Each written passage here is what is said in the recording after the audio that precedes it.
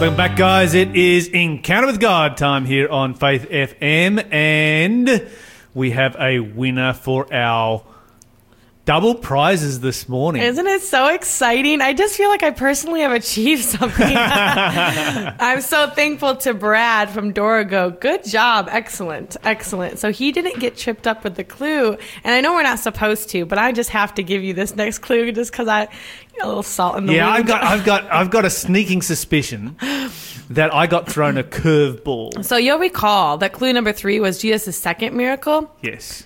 Clue number 4 is Jesus' first miracle. I knew it. I knew it. I knew it. I knew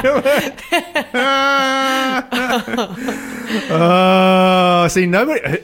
I mean, who knows what Jesus did? Did the caller actually know what Jesus? Does anybody know what Jesus' second miracle was? Yeah, second place doesn't sort of count, does it? I don't know. I don't know why we don't know, but I have to. Yeah, I was thinking I need to answer this question. It's the gold medal, not the silver, that people take notice of. And Cana gets the gold medal for being the place where the first miracle took place. And I'm sorry, but Brad gets the gold medal today, and you get the silver medal. Unbelievable. That's a humdinger of a quiz clue right there. I got thrown a curveball. Very good. Good fun. Okay. Some of you are wondering about the small group interactive Bible study that we have on Saturday mornings as a replacement for the challenge that people have had been going to church during the COVID crisis. We do need to let you know that now churches are opening back up.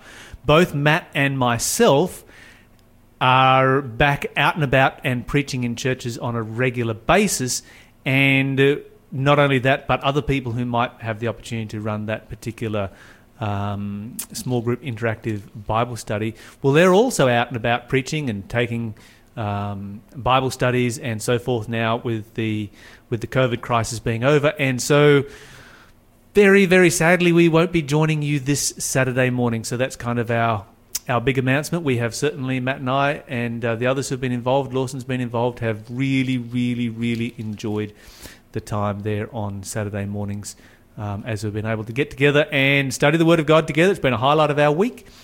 But now we're out to go preach to people that we can actually see, which is going to be kind of interesting. We're all out of practice at that. We've all honed and perfected our online skills. Well, now it's time to get back into the face-to-face skills, and let's hope and pray that it remains that way. Okay, so Bible study for today. We are talking about... Oh, wait a minute. Before we get into our Bible study today, we've had an answer for the quiz. We haven't started our next one yet. What's our next one? Time for another clue, another quiz. Alrighty. Let's do 2 of them today. Okay, here we go. Ooh. Zariah, David's sister, is my mother, and Abishai and Ashel are my brothers. That's an easy one. Easy. Oh. Congratulations. My ego is restored. Oh, there's not room for me in here again. No, it's all good. So there is prize. What was the prize again that we're getting today? A devotional book. That's right. I think it's called Presence. No. Devotional book for women. It was a devotional book for women, yes, indeed, but it's called Breathe. Oh, that's why, because it's spending time in God's presence. Super relevant. Good choice from our producer today. Super relevant to our Bible study. Yeah, definitely. Our 20 million movement Bible study. When we're talking about busy lives, hustle and bustle. No, you don't have that, do you, Angela? You just sort of have a very relaxed kick back, and your whole life has been like that, right? Oh, yeah. Yeah, and, just, I'm a teacher, and this is my summer, in America. And teachers don't work during the school holidays. Yeah, okay. Teachers have all of this time off. Mythbuster. Teachers finish work at like 2:30 in the afternoon. Oh, exactly. Yeah, I always am home by 6:30, and I'm still have stuff to do. But yeah, teaches life for me. And now I get up at 5:04 and volunteer at the radio station, and then go over to RTM and volunteer there, and I get home at 5. It's a quiet life. So that's, a quiet life. It's just a mild 12-hour day. Yes. Um, Blessed. Very okay, blessed. by the way, we do have a note here that the second miracle in Cana was the healing of a boy from a distance. So Jesus wasn't even there when it happened, which is why we often don't think of it as being a miracle that took place in Cana, because it took place, well, you could argue it took place somewhere else, but it happened in Cana, so you can't argue with that. Okay, so there you go. That was the second miracle in Cana, just in case you're wondering. Thank you to our producer for pulling that up for us. Okay, so we were having a little bit of a tongue-in-cheek talk about Angela's very relaxed and easygoing life where she kind of does nothing and how easy teachers have it. And I expect that I'm getting a whole bunch of teachers right across Australia right now that are getting very, very mad at Lyle. Like, no, we work hard. I think this is vengeance on like childhood trauma in the classroom that you think that the teachers put on you, but you were just one of those difficult students, and... So we love those kind of students. Don't get me wrong. Sometimes those are my absolute favorite. You don't have favorites, but I have to tell you, sometimes those ones are the most fun. And, I think here in this studio, as you've struggled to get some questions right today, maybe you just have a vengeance on the teachers. A subconscious, this is the subconscious Lyle coming through here and just like, let's just take it out on teachers. I think you would have found me to be a very enjoyable student. Oh, really? I've just suddenly realised that. I always felt bad about my time at school and what I did to my teachers. Now I'm thinking, you know what? I just gave my teachers meaning. Uh-oh. That is called justification and not the point of our Bible study. But maybe the point of our Bible study is if you're quiet in the presence of the Lord, he will gently change your heart to a heart of flesh. Yes. Something that, unfortunately, I definitely did need while I was in school. Okay, so to put this in a little bit of context, I just want to give a huge shout-out to all teachers this morning because we do know that you guys often work 12-hour days or more, and it is massively appreciated. There is nothing more powerful in the world than education. Education is the single most powerful force that there is on our planet. Yes. Change the education of a society, and in one generation, you change the society. Mm-hmm. That's how powerful education is. There is a reason that the Jesuits have focused their attention on education. Other people focus like political power or financial power or whatever it be. They're looking in the wrong place. Yes. Anyway, let's go to our verses for today. Let's start in Psalms 37 and verse 7. Psalms 37 and verse 7, if you could read that one for us, Angela. All right, definitely one of my favorites. Rest in the Lord and wait patiently for him. Do not fret because of him who prospers in his way, because of the man who brings wicked schemes to pass. Okay, so what does the Bible say that we should do here? Rest in the Lord and wait patiently. Right. So, how practical is that in today's world, and is it becoming less practical than what it used to be in the past? Oh, it's extremely impractical. Like we talked about a couple of days ago, we don't sit ever. And so to learn to sit and do your devotions in a different way, I think oftentimes devotions and daily time with God turns into a checkbox and you're like, okay, I read what I need to read to keep on my daily reading plan. And we forget that sometimes the most meaningful time with God is the time where you're just quiet and you're letting him talk to you instead of you talk to him. Let's talk about Elijah for a moment. Elijah had a very noisy, eventful day on top of Mount Carmel. That was just packed with noise and action. There were, priests that were dancing and yelling and doing incantations all day long. Then there was fire that fell from heaven, and then there was a massive storm that came in with thunder and lightning and rain. And then he had a warning to run for his life from Jezebel, and he runs for his life. And then he ends up out in the wilderness in a cave. And when does God speak to him? Do you remember the story? Yeah, he runs for 40 days. And then he's in the cave, and he's just so feeling sorry for himself. And there's several large things that happen, an earthquake, a great wind. But God is in none of those. He's in a still, small voice. Okay, so if God isn't a still small voice, what do we need to do to hear it? You're listening to the Breakfast Show podcast on Faith FM. Positively different. And really, that is the big question. How do we hear the voice of God? Yeah, that's an extremely difficult question. You know, as I worked with teenagers, it was their heart question. Because if you think about it, communication is relationship.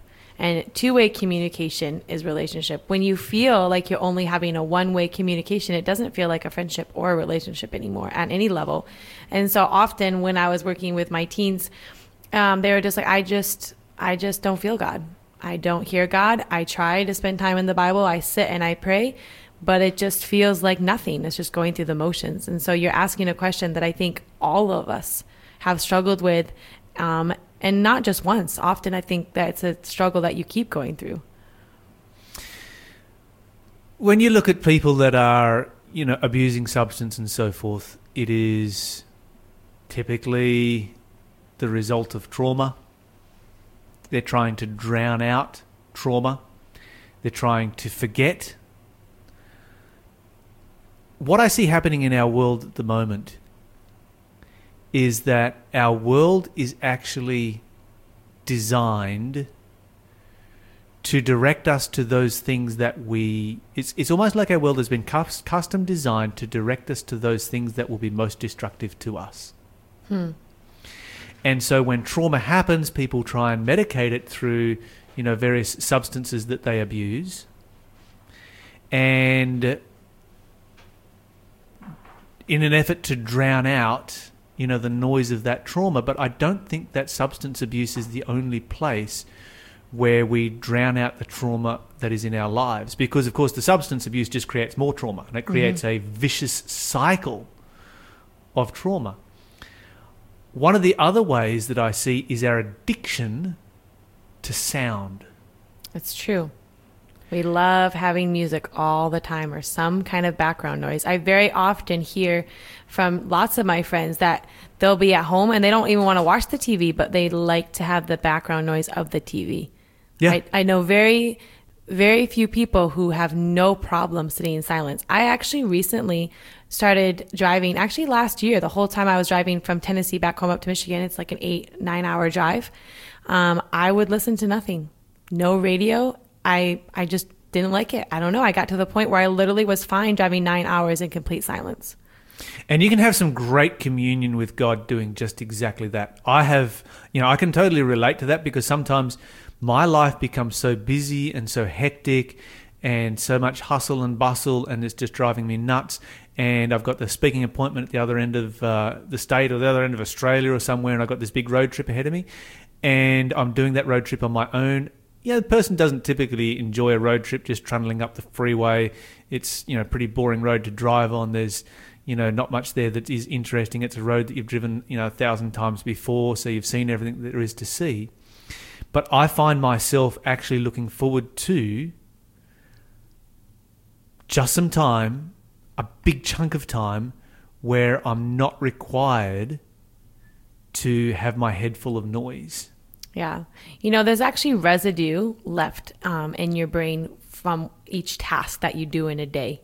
And too often we don't just let the brain kind of like heal from all those different tasks. And so you just always building and building and building. Your brain's just like kind of like if you think of a box full of ping pong balls, just bounce all over the place. And you just need sometimes a chance for your brain just to recollect itself and let go of that. Okay, that task is done. That task is done. That task is done. Instead of always like, okay, this task, now the next one, now the next one. And we just keep bouncing from task to task, never giving our brains just a chance to be like, oh, okay, I've achieved.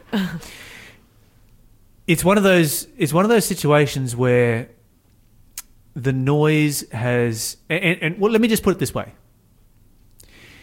If you feel that this is not real or this is not an issue or this is not something that I can relate to, then here's my challenge for you as a listener today. Turn off the noise for a day. Turn off all of the noisemakers. Now, obviously you're going to be surrounded by noise. That's the world in which we live. You can't avoid that. But just turn off all the noisemakers. So turn off your radio, turn off your music, turn off your phone, turn off your TV, turn off all of that, and just spend a day in silence and just take note how long it takes you before you suddenly start to feel uncomfortable.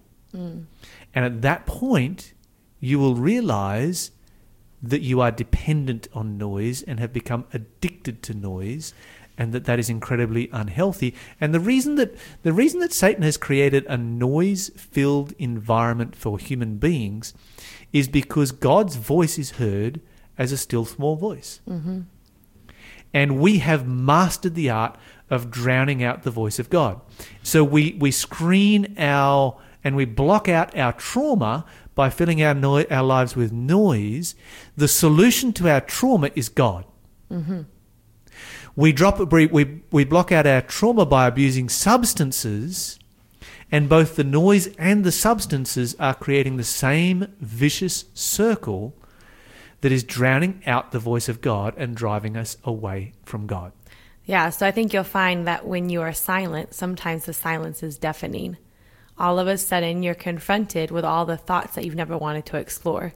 You're confronted with the hurts that you haven't dealt with, and you're confronted with the questions that you have left unanswered, and you're also confronted with the reality of a person that you might not like who you've become. And keeping busy is a way to not take that time to self-reflect and say, wait a second, I made a mistake, or I'm overtired, or I can do that better, because it's like, no, just keep going. And then the silence in of itself is deafening.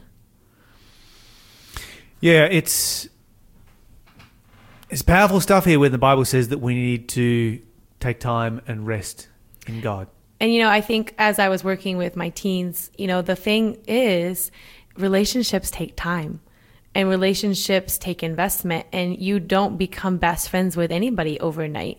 I mean, sure, you have people that you click with right away, but that still doesn't mean there's that trust built and everything that really takes a true friendship and understanding. And what you don't understand is that God, you expect this level of depth from him. Like, you want to be understood by him. You want to be able to ask hard questions of him, but you don't expect that kind of level of depth of friendship with anyone else here. But with God, you do. And so it's understanding that it takes time for you to sit and learn how to listen to his voice. You can't just go from, okay, I'm going to turn everything off, and then I expect to be able to understand the language of God. It just doesn't work like that. I mean, there are occasions definitely where you hear wonderful testimonies of people being like, oh, yes, I know God spoke to me. But there's so many times, 9 times out of 10, it's more like, well, I sat and I didn't hear anything. I gave up. God doesn't talk to me. And so often people will, and as you say, that they don't give it that chance that it requires, or they'll be like, I've tried it and it didn't work for me, so therefore it doesn't exist. And the simple reality is that they don't actually understand that they're never going to hear the voice of God living the lifestyle that they are, because they're not allowing any time or space for God to speak to them. So I love acronyms, and there's BUSY, and that's bound under Satan's yoke. Oh, burn, major burn right there. And I think it's true. I think that busyness is our way of, and even in the church, right? You can be in the church and have no connection with God because you're just busy running around doing things. And so it's desperately needed just to take that time to be still and know that God is God. Let's read Psalms 1. Psalms 1 is a great psalm. We'll start with the first 2 verses. There's some really powerful stuff right here. And I think particularly verse 2 is what I want to focus on. Okay. Blessed is the man who walks not in the counsel of the ungodly, nor stands in the path of sinners, nor sits in the seat of the scornful. But his delight is in the law of the Lord, and in his law he meditates day and night. He shall... There we go. Yeah. Night.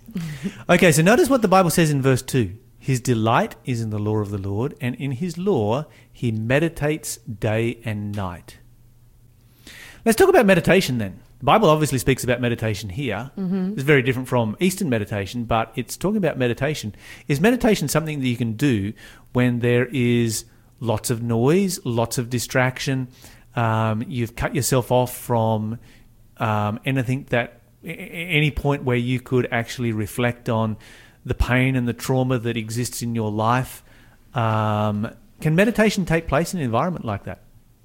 Not with so much noise, no. I mean, it definitely takes stepping aside and making an intentional time and blocking out all the distractions, turning off your cell phone. It takes intentionality to develop that time of just being still and hearing from God. Absolutely. We're going to come back in a moment and talk more about meditation. You're listening to the Breakfast Show podcast on Faith FM. Positively different. Okay, so we were talking about meditation earlier, and we were talking about how that when you look at our world today, transcendental meditation or Eastern meditation has become quite popular. And I believe that one of the reasons why is that people are recognizing that they need freedom from hustle and bustle and noise. Although I do see some people do meditation down on the beach with their earplugs in, and it's with the music playing. I kind of think, I'm not sure whether that's really within the spirit of how it's supposed to be done. But anyway, the Bible says that meditation is important. Very, very different from Eastern meditation because it doesn't involve emptying the mind. What does the Bible say that we should do here in verse 2 in relationship to meditation? Yeah, meditate specifically on his law. And if you think about what God's law is, sometimes we're like, oh dear, that's a list of rules of shoulds and shoulds nots.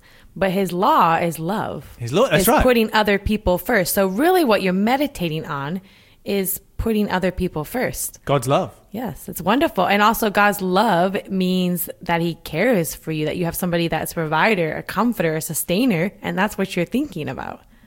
Absolutely. And this is the kind of meditation that's going to build your connection with God. And if you really want to have a very powerful spiritual experience, this is the kind of meditation that will provide that. Yeah. I often find people who, and I don't like to be critical, but hey, I find lots of people who do Eastern meditation and their whole life they're searching. If you want that search to be over, if you've got too many questions, not enough answers, then this is where you're going to find the answers to those questions. Let's go to Psalms chapter 46. Psalms 46. We're going to look at a whole bunch of Psalms here today, so I'm super excited about that. And verse 10 of Psalms 46 and verse 10. All right. Psalms 46, verse 10 says, "Be still and know that I am God. I will be exalted among the nations. I will be exalted in the earth." Okay, so what is the psalmist telling us to do here? To be still. Okay, that's where it starts, doesn't it? Be still and then what? And then know. That I am God. Yes. Okay, so look at our world today. We have this rising skepticism in our world today. We have this rising movement of people who are just like super skeptical and don't know God. You know, if we go back 100 years, 200 years, did we have that level of skepticism in our world? No, you'd find that the common mainstream people believed in God and talked about it quite freely. Did we have as much noise back then? Definitely not. Are human beings more intelligent today? Oh, I would have to say no, simply because we just rely on technology to tell us things. You know, back before I'd make a list or I remember in my brain what I have to do now, I have 10 alarms going off on my phone to tell me even when to take a pill. Yeah, absolutely, because we switch our brains off and let the technology do it for us. In the past, human beings were, IQ has not changed. Yeah, interesting also on that same line that you're asking is the fact that as a teacher, we're being taught no longer for kids to actually know the facts, but how to get to the facts. Because they don't need to know them anymore. They can just Google them. And it used to be you would learn all the things. Well, now there's so much to learn because they're so aware of even this bigger field of knowledge. They're like, oh, it's just too overwhelming. So let's just teach them how to find everything instead of just knowing some basic things. So rather than knowing mathematics, you teach them how to use a calculator. Yeah, it's ridiculous. Definitely. Insane, I will not let my kids have a calculator until they can do the multiplication tables. And actually, I don't really want them to have a calculator until they're having to do it, like in algebra. Yep. I'm in 9th grade. I think that 7th and 8th grade doing long division, multiplication, addition, subtraction, when I student taught, I took away their calculators. And at first, they hated me and wanted their real teacher back. But at the end, they thanked me because they could do things they never could have done before. Okay, who votes that Angela become Education Minister for Australia? Yep, we've all got our hands up right here at this time. I think you would do a great job right there. This is the kind of education we need to have because it is, we say that, well, you've always got a calculator in your pocket these days. Well, you kind of actually don't because sometimes you drop it and then it dies. Well, also just basic facts. Like, we don't realize how often throughout the day we do multiplication and things and addition and to figure out things. So I think it's super important. But going back to spending time with quiet with God in order to understand his voice, one of the exercises I love to do with my little ones when I was teaching elementary school was called a sit spot. So what I would do is I'd give them their journals, and on the bottom part, we'd write their Bible verses, and the top part was blank. And I'd have them go sit in their sit spots. And at first, they're 6, 7, 8-year-olds. 5 minutes is a really long time just to sit. But eventually they loved it, and I took away their journals and just had them just sit in their sit spot. And they just learned to sit and watch things around them and be perfectly fine. At first they'd come back over to me, Miss Boothby, how long do I have to sit here? Oh, we'll see, Timmy, we'll see. But eventually it got to the point where I'd be like, okay, guys, time to come in. And they never had come to ask me if they could leave their sit spots. And they just learned how to sit. And it was a gradual thing, which I think is a good lesson for us in the fact that start out small. Go out somewhere in nature and just sit for 10 minutes. Next time, 15, 30. Before you know, you're going to crave that hour of just sitting, and you're definitely going to hear God's voice in his creation. Man, this Bible study today was just custom designed for you, Angela. Psalms 62, verse 1, 2, and 5 is our next passage. So we'll start with verses 1 and 2. So Psalm 62, verses 1 and 2. So this is one of my favorites. Truly, my soul silently waits for God. From him comes my salvation. He only is my rock and my salvation. He is my defense. I shall not be greatly moved. And then verse 5, my soul waits silently for God alone, for my expectation is from him. Okay, is that a Psalm of David? I think that's a Psalm of David, isn't that one? It is. And, I love to get lessons from nature. That's how God communicates with me. And so what I do is I see something in nature and I say, Lord, what can I learn about you? Or when I see this, I want to be reminded of you. So every time I see a bird or a tree, I want a Bible promise to come to my brain. Well, this is the one that comes every time I see a mountain. And I say, Lord, you are my rock and you are my salvation. Every time I see a mountain, that's what I say. And that I will not be moved, and my soul waits silently for God alone. Wow, powerful stuff right there. And let's all, as we go through today, let's take some silent time. Just take some silent time, see how long you can go for. I know I can go for a long time with silent time. I could probably overdo that one, but just try it for yourself.